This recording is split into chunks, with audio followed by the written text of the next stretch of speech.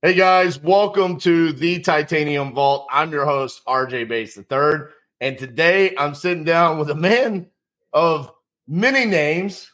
I was asked him before, I was like, what do you want to go by? DQ, not Dan, Daniel, no. Quijano, but not Dan, whatever that is. And also the sexiest voice in all of real estate investing. What's up, Daniel?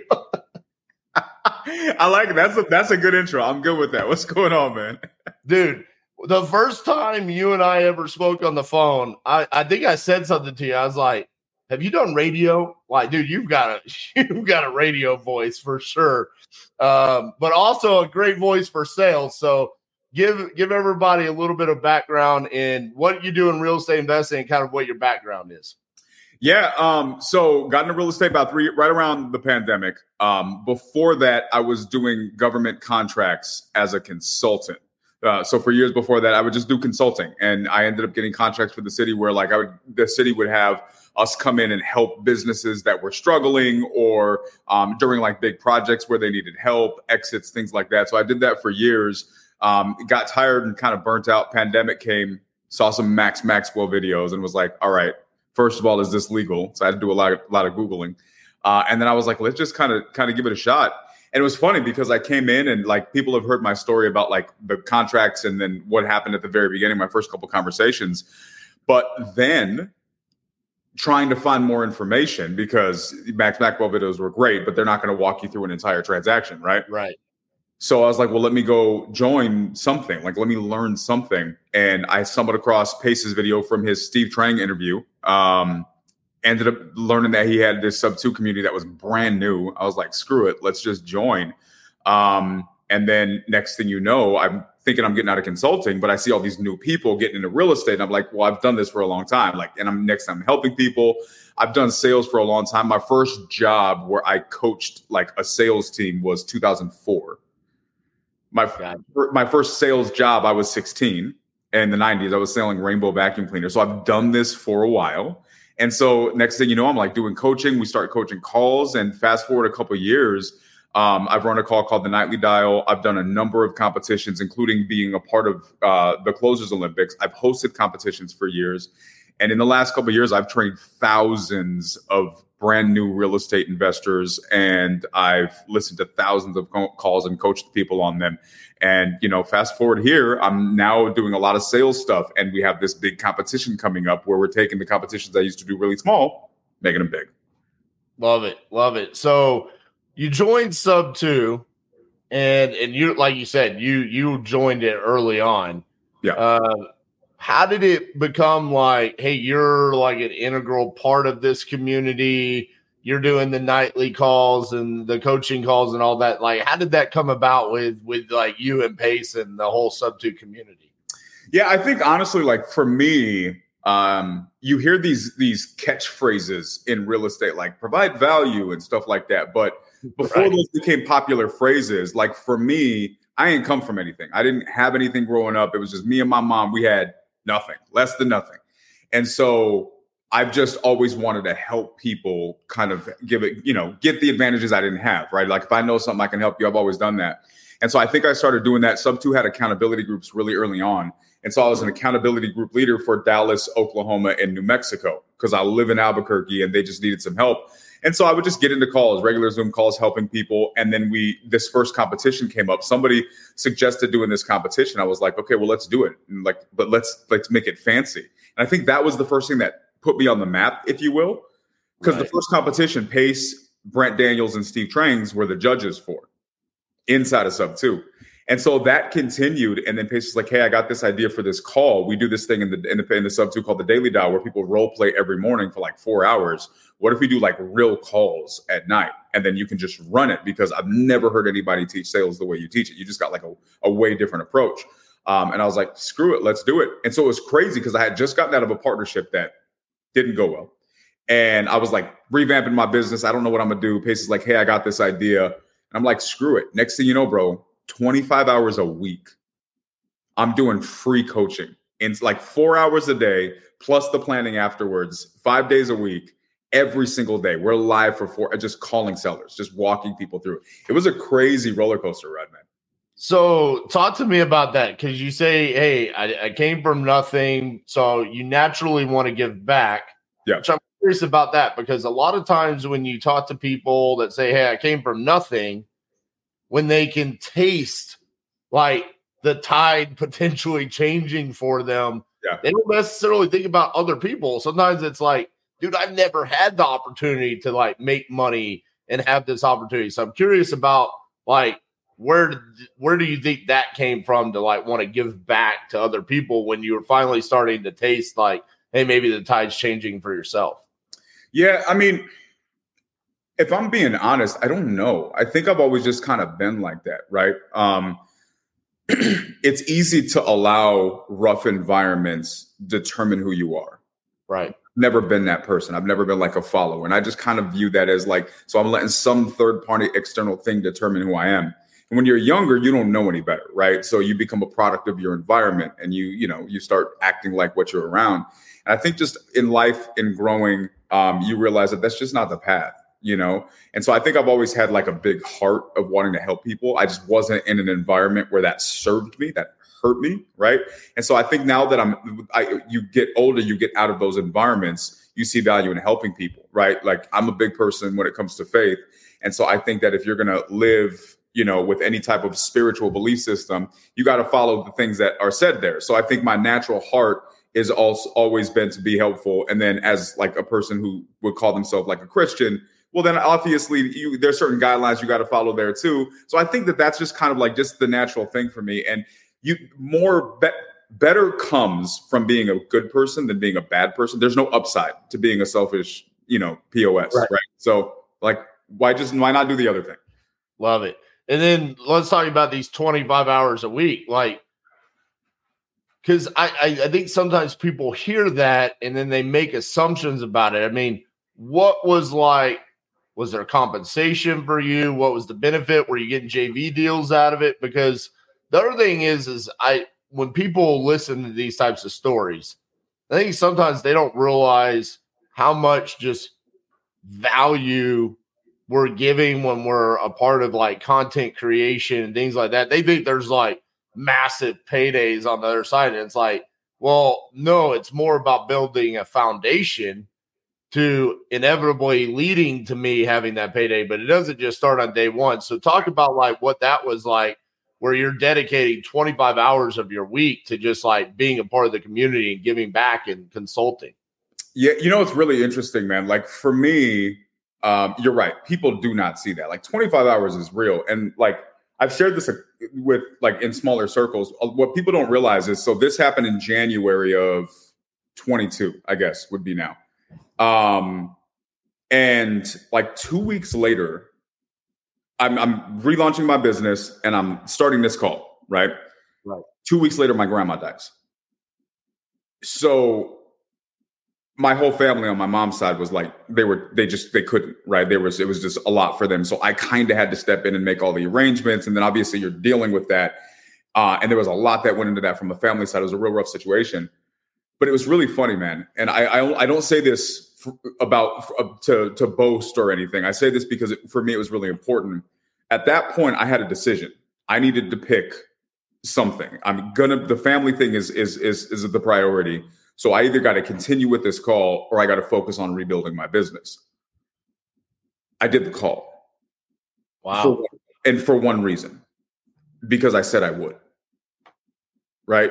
And for me, that was enough. There's this idea that was lost a long time ago where your word means something to you, where you say you're going to do something and you do it. And you got these people like, oh, I'm going to command the universe and I'm going to manifest.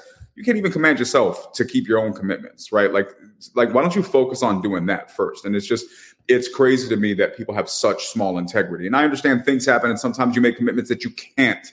But this situation was a decision that I could control, right? And I had control of this variable. And I said, you know what?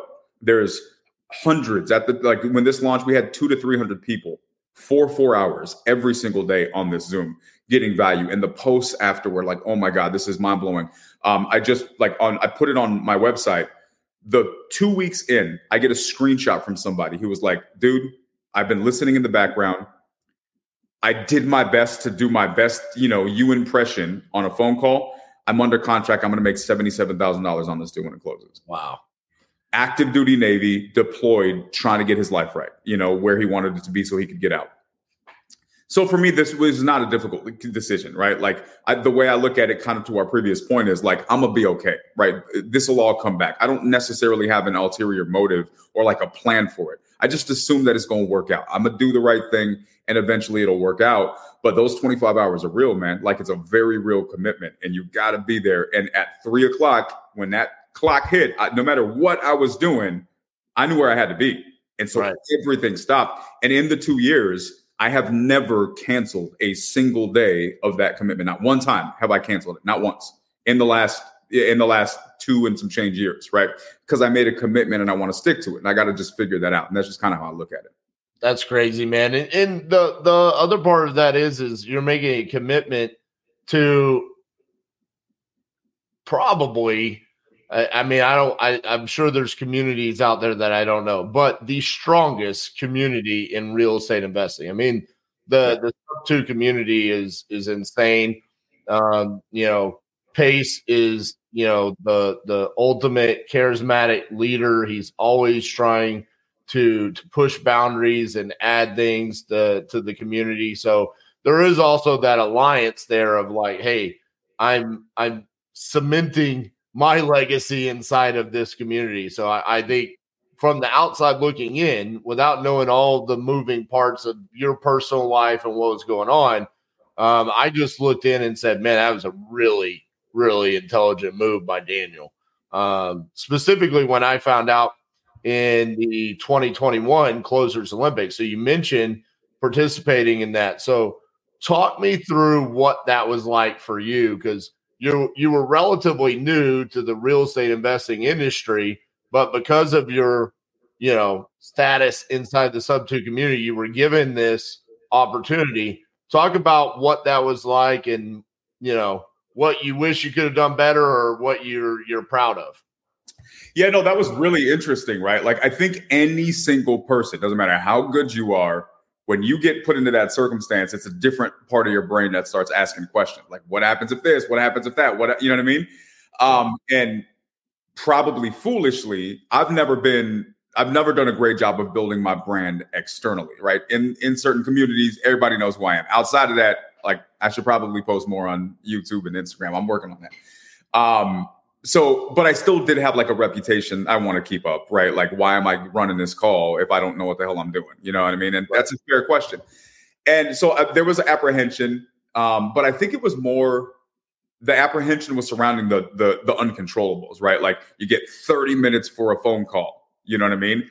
So much can happen in 30 minutes. I've run sales floors in multiple industries, and I've seen people sit there for 45 minutes to an hour and just not get answers, right? Yeah. This happens in real life.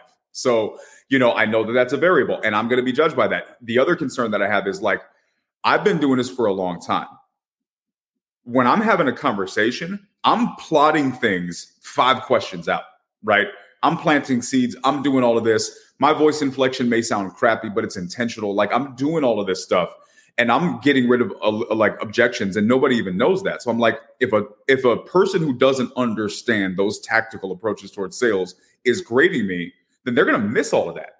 And all they're going to hear is I liked or I didn't like that. So I'm going to score based on what I liked, but that's not how this works. Like, I need someone who understands the technical approach that I'm taking. So like all of these third-party variables, what if I look like crap because somebody else doesn't get this? So that was probably my biggest apprehension. But on the positive side, I think that anybody who does what we do, right? You know what it is, man. There's just this thing inside of you. Like, anybody who wants to be like a closer or good at this game, you want the opportunity to prove it. Like, I think it's just ingrained inside of us, right? Yeah. So that made it exciting, and it was really a cool thing to be a part of. Dude, you know what? You talked about like the moves that you're making that are intentional, because you know what you're thinking and you know your skill set and you know how you do this on a daily basis. And then being judged by someone else that doesn't know your skill set, doesn't know what you do on a daily basis, and quite frankly, might not have the same skill set as you, but they might just be better at brand building than you. I mean, you thought, quite frankly, there's a lot of judges in the Closers Olympics over the past 3 years that I don't know when the last time they actually talked to a seller was, or even trained someone on talking to a seller. Okay. Yeah. So I always look back at like my 2020, everyone freaked out and they said, RJ, you're so aggressive. And when you go watch my 2020 rounds, it's like, well, yeah, I was aggressive because I was talking to wildly aggressive men, sellers. I was like, I was mirroring. One of my things that I pride myself on is my ability to mirror a seller. And then finally, in 2021, in the finals against your buddy Munif, I got to talk to a female seller because I hadn't got to talk to a female yet. Yeah. I got to slow down and I got to have empathy. And I got to listen a lot more because she wanted to open up and talk instead of a man being like, 70,000, take it or leave it. You know, I mean, it's like, what do you want me to do here? I mean, we're going to mirror that. We're going to get them to open up a little bit, but not like this woman. And I've only got to show that. And then it was like suddenly this whole RJ super aggressive thing fell by the wayside. Everyone forgot about that. And they were like, oh, he can do more. So I completely know where you're coming from because I was quite frankly offended for like a year and a half where it was like, no, dude, I do more than just like, yeah. Can this narrative go away already? So I totally get that. So you talked about the 30-minute time frame, and now you've had competitions inside the sub-2 community. And then you called me the other day and you said, hey, man, I've got this thing coming up called the Closers Octagon. So talk about what the Closers Octagon is and where kind of the inspiration for this came from. Yeah. So it goes all the way back, right? Beginning of sub-2, this like accountability groups, and we just did cities versus cities. And essentially it was just going to be like a little practice thing. I was like, no, let's bracket this out. So we made like a full bracketed competition where people, and you went all the way through to the brackets and like March Madness style. 100% like March Madness is exactly how we did it. And bro, like we had people watching and it was just really cool. But we did role play. It was role play competitions. But it was very strict criteria. And in the first role play competitions, bro, like there was scenarios where you have 6 minutes and you're graded on these 5 criteria and I'm like a partner. So your part of it's uncovering the motivation. You got to understand what's happening. You got to figure out what's going on with the partner and you got to get the partner on the phone and you're going to be graded on your ability to accomplish all those things, but you don't know that. All you get is a ring and you got to just work through that. So you're graded on your skill of being able to uncover that. Right. So it's really interesting. I was like, this will be cool, bro. The stories that came after that, like, bro, like this is mind blowing. Like the impact that it had on people was really cool. And so that's where it started. So when I decided to do this whole time, Pace was like, bro, just do your competition bigger. Just do your competition bigger. Like, I think you can bring a unique approach. And so that's exactly what I decided to do. And so this one, we probably should have planned this with much more time, but I was like, screw it. Let's do it. And so we did round 1 in November. Open run. Anybody in sub-2 community, because this particular one has just people in sub-2 were competing. Open run. So they would bring a recording call, and we would we're like, what's the show? American Idol. So they would bring a call. We'd random wheel 2 people, and then the crowd would vote at the end of listening to their 6-minute clips who had the better call, right? Okay. But then the judges on any given night would have a golden glove. So if somebody said that person sounded better, but the people with the experience heard the technical skill that warranted, even if it didn't sound as good, we could give them the golden glove, right?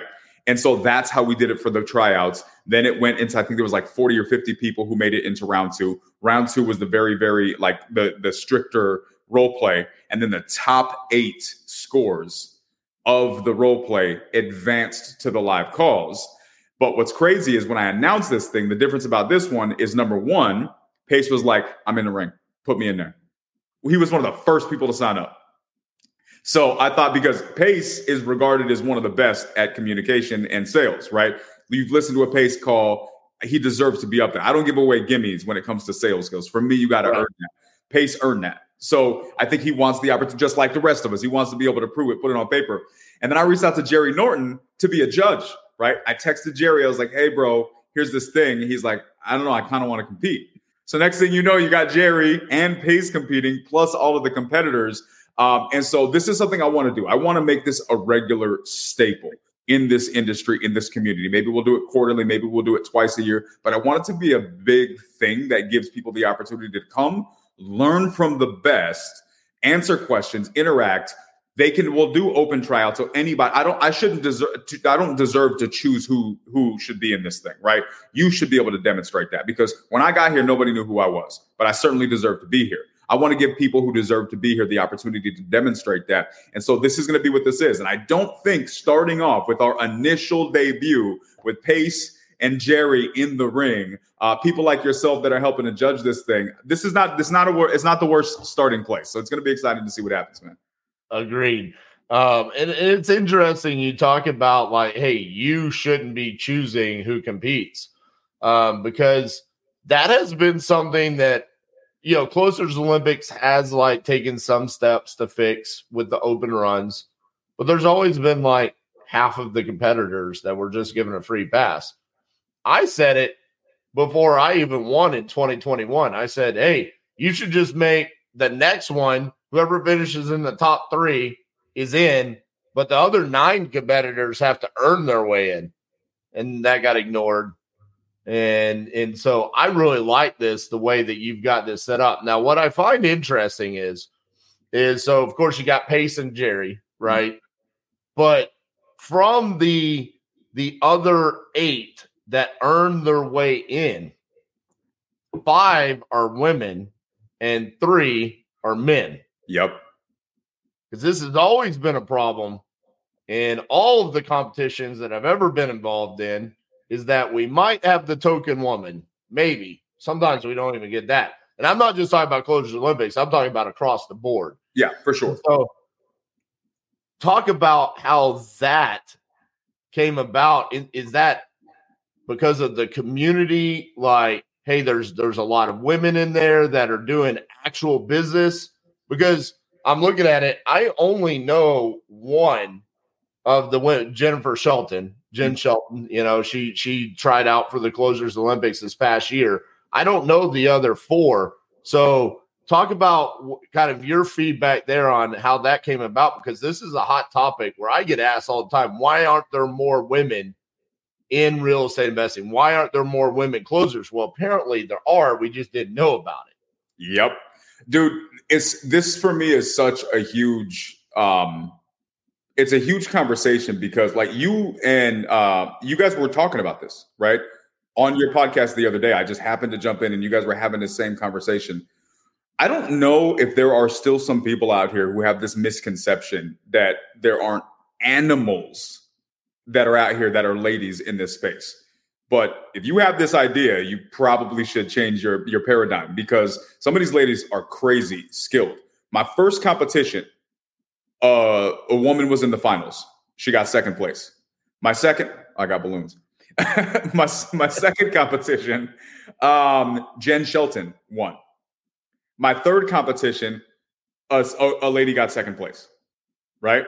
This has never been new for me. And for anybody who works with a lady who's out here, just putting the work in, like, they're better than dudes in a lot of fronts. Like, let's just call it what it is. You know what I mean? And so I think maybe it's just having the platform, having the space. Maybe they don't really care about the glitz and glam as much as a lot of dudes do mathematically. So they'll just put their heads down and do the work. I don't know the answer to that. What I do know is that these ladies have been crushing for a long time. The last competition we did, I had almost 300 people try out for it. We started the tryouts and never even finished it because there was way too many people. But in that competition, the top 10, 8 of them were women. And they were ahead by a comfortable margin. So this whole time I was like, guys, keep your eyes peeled. And I said this at the beginning during the tryouts, and full transparency, I kind of just forgot, right? Because that old score sheet went away. We were putting the new score sheet. I didn't even think about it until it literally ended. And I'm like, this is majority women. Like, I predicted there would be a hefty position. I didn't know it would be the majority, but I think it should be if that's what the situation warrants. And the reality is, a lot of these ladies just came in here and they just did the work. They learned and they evolved. And this goes back to my, I'm going to say this. 2 things. 1, this is new. and we're going to evolve what this thing is. And there's going to be various iterations. And I really want to take the feedback of the people who are out here, yourself and the people that are, because let's make it our competition, right? Like, let's do what's going to be the most value. My opinion is only relative to a point, right? There's going to be other perspectives I want to factor. So this will evolve, but it's funny. One of the benefits of the open run is that you have new people to real estate that are going to try out. It's the nature of the business. There are people, let me put this out here, guys, who won this competition who do not make active seller calls yet because they're so new to the industry, right? That's how new they are. When they got into the competition, they were scared to even try out. They stumbled in their tryouts. But for 2 months, every single day, we had a chat in Facebook, RJ, who's role playing? Who's doing this? Who's doing that? Who wants to collect? Every single day, I'm hearing people jump in here. And there were people who every single day were dedicating hours of their day to get in and practice because they wanted to show up. And the number of those people made it to the finals, right? At the end, I got multiple text messages when this thing finalized and we knew who the people who were made it was. Oh, this is bullshit. Oh, are you sure? Oh, this, oh, that. Like, people were upset, and people know me well enough to know my integrity. So nobody was attacking that, but they were like, oh, but do you think the way you did it, is it fair that people who are new are having a position where people who have been doing this a lot longer and have more experience probably deserve to be there? Do you think that's fair? And I said, yes, that's fair, because that's how life works, right? In life, it's not the most experienced who wins all the time. It's the one who just shows up and does the work and puts themselves in the best position.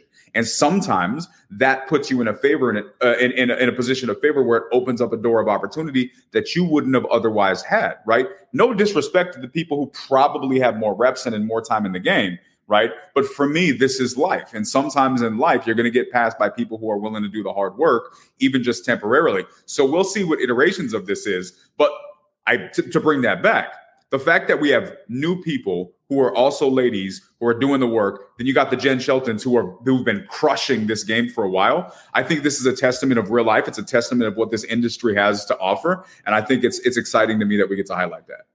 Here's what I'll say about the women. And I keep talking about this, and I'm going to keep talking about it until I see a change. I don't want to get asked anymore about why there aren't more women putting themselves out there. How can we get more women? Listen, there's 5 women right here that earned a spot to be one of the 10 featured closers in the Closers Octagon. You're standing on the same stage as Pace Morby and Jerry Norton.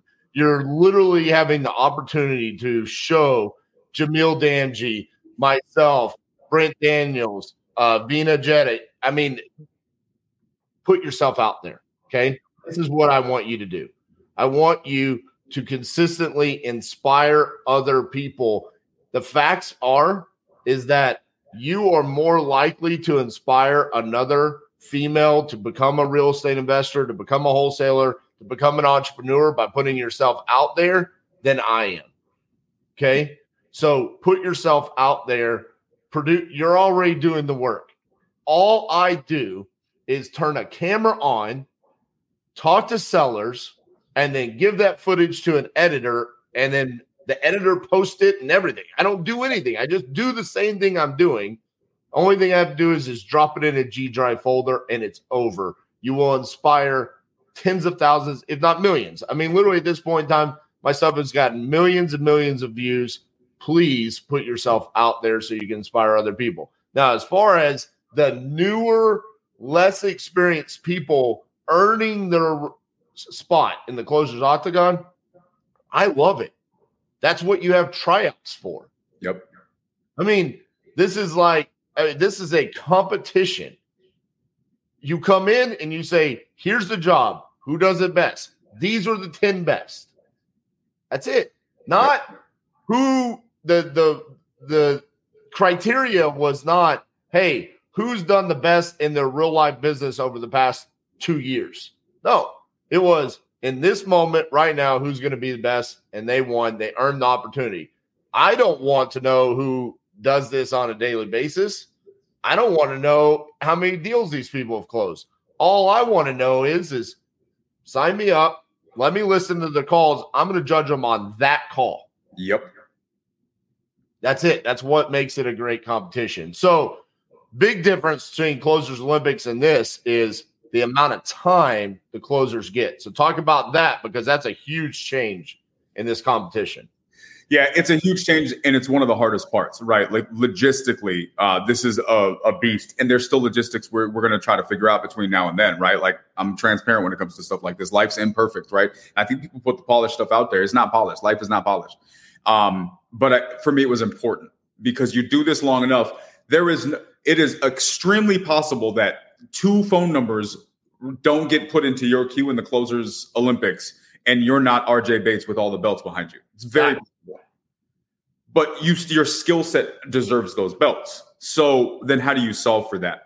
Well, you make it like real life, right? I don't want to know what you can do in 30 minutes. I want to know what you can do in a day of getting work done. I want you to get punched in the face, hung up on, cussed out, but then have time to screw up the whole morning, go to lunch, and come back and be like, nah, let me get my head in the game, right? The most inspirational stories from every sports story or sports film is people losing and getting their asses kicked and then saying, nah, I'm not doing that. I'm gonna get my head back in the game. I'm gonna come back and watch them come from behind. I want to create that environment. And so that's the difference. On Friday, it's a full day of calls. And I have a whole set of scoring criteria that I put together that we're going to be able to kind of match and figure out the best way to calculate all of this. But they're getting scored on what they can do, not in 30 minutes, not in an hour, but in an entire day of doing this business. I think that not only gives a purer demonstration of a person's skill set, because they get a breadth of situations. So it's not like you. Oddly enough, if you listen back to my tryout, same thing. He's super aggressive. Well, I'm talking to a guy that owns a portfolio, right? Like, what do you want me to do? You know what I mean? Right. So I want people to have the opportunity in a day to have as many types of conversations. I want to understand the breadth of your skill set, right? I want to understand, because that's going to be a factor. If you're really, really good at this one personality type and you get this one personality type, well, then you got lucky, right? I want to see how if you crush on this call, but then you get an old lady and you're stomping all over her, well, then you're going to lose the points, because now we're seeing your actual skill set. And then in doing that, you're going to lock up better deals, right? You're going to lock up deals at numbers that need to be locked up at. And I'll be honest with you, I know you're going to give me criteria on how I need to judge, but I'll just be honest with you. I already have some of my own personal criteria on what I want to see on how quickly does someone recover from a negative phone call. What is kind of the actions that they take when they're getting voicemail after voicemail after voicemail? Yep. What about the transition from the portfolio landlord to the widowed elderly woman? Yep. How does that conversation shift? Because these are the things that I pride myself on.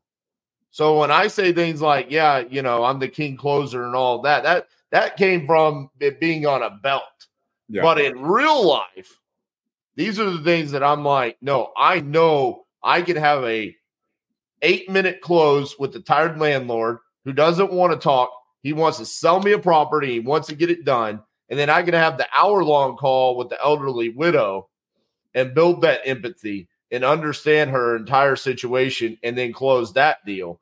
And then how do we move on to the negative aspects? Who's going to waste 45 minutes on a call that they should have only wasted 5 minutes? Because this is real life. When I'm in my office and I've got my team and I hear a dude over there on the phone for 45 minutes, it better be this is a smoking hot follow-up or you got the contract. Otherwise, I'm going to be like, why did you just waste 45 minutes? Yep.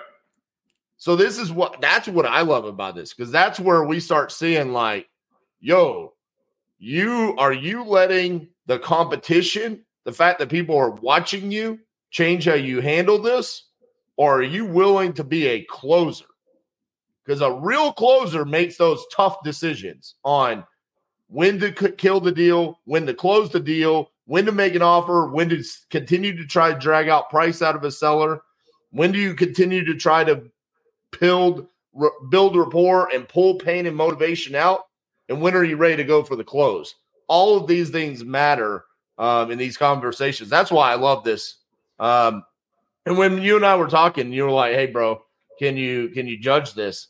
I'm like, absolutely. I'm looking forward to being able to sit here the entire day and just really analyze how each one of these closers is able to navigate this competition, because nothing's ever been done like this outside of your community. But this is exciting. Now, what is your role? You're a judge as well? Yeah. Okay. Are you allowed to say who you think your favorite is? Here's the thing. So I've looked at some of these conversations. There are some sleepers in here that I didn't expect to show up, and they just showed up and they rocked their conversations, right? Lizanne, when Lizanne did her turn, Lizanne almost didn't try out. Same with Bill, right? But it was same conversation you had. Guys, like, what are you doing? You want to win at life? You just spend a bunch of money to join a community. You go sit here in the corner and be scared? Like, what are we doing? They've tried out, did better than they expected. Lizanne, before her turn, says, I just want to make it somewhere not at the bottom, right? Like maybe the top 5 from the bottom. She left round 2 in first place. Wow. First place. That's how good her call was, right? It was a scenario that perfectly matched her personality, and she crushed it. How's she going to do if those scenarios don't come up? Savannah is on my team as an acquisitions person. I have listened to her conversations. She is one of the best at just getting people to open up. She has fantastic rapport. When she was doing her tryouts, she froze up, completely froze up, almost quit the competition, almost quit because the nerves got in the way, right?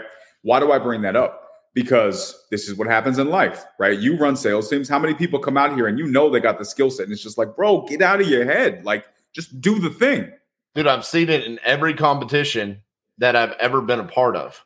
Yep. I've seen it in every Closers Olympics. I've seen it in Wholesaling Live. I've seen it on my YouTube channel where I've brought people on to quote unquote compete against me. And I'm like, dude, I know you're better than this. Like, come on, you can do that, you know? So I absolutely get that. I will say, so I don't know most people. Yeah. So just looking at the website here, which by the way, it's closersoctagon.com. Looking at it, Savannah, the cotton candy closer. Okay. Now I love that nickname. Okay. I love that. Also, Lizanne tagged me in a reel yesterday with excitement. I think listen, I look at everything, and I look at like that self-talk that you have. There's one thing where it's like, hey, I'm not going to let anybody know that I'm in the Closers Octagon. I'm going to keep it quiet. So if I win, it's this big surprise. But if I lose, no one really knew about it anyways. So I love that Lizanne is putting herself out there like, hey, I'm on my way to compete against Pace Morby and Jerry Norton. Now, here's my question, okay? How did these 8 handle the pressure of being in a room when Pace Morby and Jerry Norton walk in? Because they have a presence about them. Yep. Okay. Now, on the flip side, how did Pace Morby and Jerry Norton handle the pressure? Bro, it's such a good question because both of those exist. I guarantee you there are people who are thinking that Pace and Jerry aren't thinking twice about this. Doubtful. It's just doubtful because they're putting more on the line than everybody else, right? Because they have reputations. Now, the reality is their reputations are not going to change negatively by this in any capacity, right? Because they are still who they are. They still made the impact. But so I do think the people, those other 8, they're coming in here and they're probably like, I don't know what I'm going to do. Their ability as closers is just as important, maybe, as their ability to manage the pressure, right? That the ability to manage the pressure is going to be the biggest turning point for a lot of these people. What are you focusing on? Are you able to just get into the zone? And I think that Pace and Jerry are probably having the same conversations. I think they are. Here's the thing. Pace and Jerry can do this in their sleep. They've been doing this for years. This is still second nature. But I don't care how long you've been doing something. Nerves are nerves. Cortisol is cortisol, right? And unless you know how to get that in control and focus in, it just makes a difference. I'll tell this story. Last January, I was in Vegas with Pace when he was playing golf against Ryan Pineda, right? They had this big golf competition. I don't golf. So I was just like the ornament on the golf course, right? Walking around and grabbing clubs because I've golfed once. That's called a caddy. That's called a caddy in the golf world. Yeah. I was the caddy. Shows my experience level. So I'm walking around and I watched Pace, and this is a true story. I hope I'm not putting his business out there. I watched Pace because he's a competitor, right? And he's got that thing, and he's like, shit, like, I don't know, like, Ryan's good. Like, you know what I mean? Like, I don't know what I'm going to do here. And Pace started that game shit in the bed. And I watched Pace physically make this decision in his head. F this. Watch what happens. And that switch 2 times, RJ, 2 times. There's a life lesson here in this, right? If people will catch it. 2 times Pace hit the ball, right? It bounced off of a roof and landed in play perfectly, right? The first time, Ryan was like, how'd you do? By the second time, I think Ryan thought he was planning this whole thing. Like, Ryan was just like, come on, bro. Pace ended up winning that whole thing. Like, winning. Yeah. Wow. I didn't know Pace won that. I thought Ryan won. That's crazy. Yeah. So it's okay. So on that note, I've done 2 lives in the past year. I did one with Jerry Norton, okay, where we went call for call. Now, Jerry wanted to do direct to agent, and I said direct to seller. So the whole clickbaity title was direct to seller versus direct to agent. So Jerry goes first. He has a great direct to agent call. It's about as good as it can go for direct to agent, right? I call. I talk to a seller. I get a signed contract. And bro, you should see Jerry's face where he's like, I might have made a mistake. I should have done direct to seller because he knows he cannot accomplish what I just accomplished due to the nature of what he is doing. Yeah. And that competitive side came out in him. Same thing with King Kong. Me and Kong, we did a live together, and literally first seller I talked to. I mean, it was a vacant lot. She was selling it on a discount. It was a lay down close. I mean, it was basically like, all right, boom, boom, boom, sign contract, it's over. And Kong was basically like, this is not a good look. I want to see 2 things from Pace and Jerry. How do they handle the first hour? Because that's where the nerves are really going to be, like that cortisol that you're talking about. Yep. It's going to be like, dude, no matter what, speaking on stage, lives, all that, they've never done this, right? So it's going to be a different feeling. How do they handle that? How do they handle their tonality, their pace, like the speed in which are they mirroring correctly, or are they talking too fast? Are they interrupting? I think both Pace and Jerry, as like looking in, I've done 2 reaction videos on base closing. I want to see if he interrupts or if he slows down at the beginning and lets the sellers talk. And then at the end, if they feel like someone in this competition is outperforming them, how do they handle those last 2 hours? Nice. Where suddenly that the competitive nature starts coming out. I can hear him right now. I can hear Pace. How many does Jerry have? Jerry has 2. I only have 1. You know, how does he handle those next calls? Yeah. That's what I'm really looking forward to. As far as the other ones, listen, I'll just be the first to say it. You have nothing to lose and everything to gain. Everything. Like, go out there, empty the tanks, leave it all out there, make a name for yourself, embrace the moment that Daniel has given you, that the sub 2 community has given you. This is an amazing opportunity, and let me be the first to say it could change your life. That's why I literally have these fake wrestling belts sitting behind me all day, every day, because these moments could change your life. Daniel, how can people find out more about this, and how much does it cost, and walk them through how they can be a part of this? Yeah, so closersoctagon.com, we were going to raise the prices. RJ yesterday asked, because he knew we were going to be filming this thing, if we could keep them down. So yeah, it's going to stay $99, right? We're going to do that. We want to give as many people the opportunity to do this. You go to the website, you'll see the different options for it. Here's one of the other differences. This is in person as well, right? So if you want to watch it virtually, you can watch it virtually. But there is the option for people to be in here. All of the competitors are flying into town, right? RJ is going to be virtual. Vina is going to be virtual. But yeah, these people are traveling across the country for this thing. Is Jerry coming? No, he's staying in Puerto Rico. He almost did. But yeah, so I guess Jerry's the one competitor that's not. But yeah, like guys, like if you're in Arizona and you happen to be in this area, you want to come out in person, you can go in there and buy a ticket for that.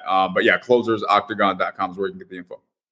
Love it, man. And this is February 9th, so it's this Friday. Yep. 2 days from now. What time does it start? 9 a.m. is when we're opening up. Call start at 10. Gotcha. So we'll probably start at 10. Looking forward to it, man. I love the idea. It's an honor to be a part of it. I'm passionate about this just as much as you are. This is what we do for a living, right? I say it all the time. Acquisitions is the heartbeat of our business. Without that, we don't have anything, right? Yep. You got to have acquisitions because it's literally the product that we sell. You don't have contracts, you're not in business. So this is where it all starts. Thank you for putting it on, man. Any last words? No, I appreciate you, man. Like for me, you got the Pace Morbys of the world, the Brent Daniels, the Jamils, yourself. You guys have tirelessly, invested time. And right, does that pay back? Has it paid back for me? Well, look at what I'm doing because of the time that I committed. Look at where you are because of the time that you committed. And so I just want to say I appreciate you guys for coming out here and blazing a trail in a space that I understand the work, and I don't think a lot of people do.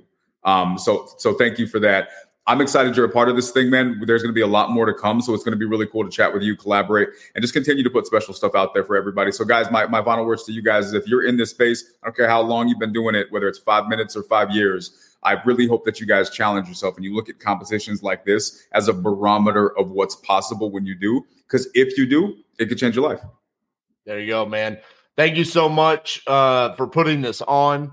I know it's a huge undertaking.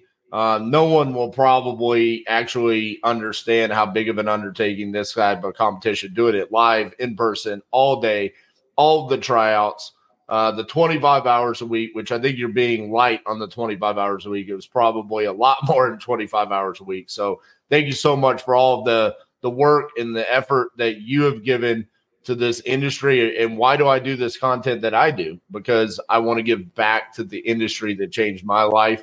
It's so cool to see new, innovative ways for us to create content and for people to learn. So listen, guys, $99. Sign up, closersoctagon.com. Where else are you going to be able to watch Jerry Norton and Pace Morby for 8 hours, however many hours it's going to be? It's going to be a full day, plus unknown people that are putting themselves out there that literally are just like you. Hey, they're trying to find their way in their business. They earned the opportunity. These are literally the people that were not given it because they have 50,000 followers on Instagram. It's because they were that good on the phones. That's really the people that you want to be learning from. Yep. The reality of it is the people that are able to pick up the phone and do it the right way. Pay attention to those people on Friday. It's going to be an honor to be a part of it, man. Hey, guys, if you like today's episode, make sure you like the video, subscribe to the channel, leave us a 5-star review, and we will see you guys next week. Thank you, man. Bye, brother.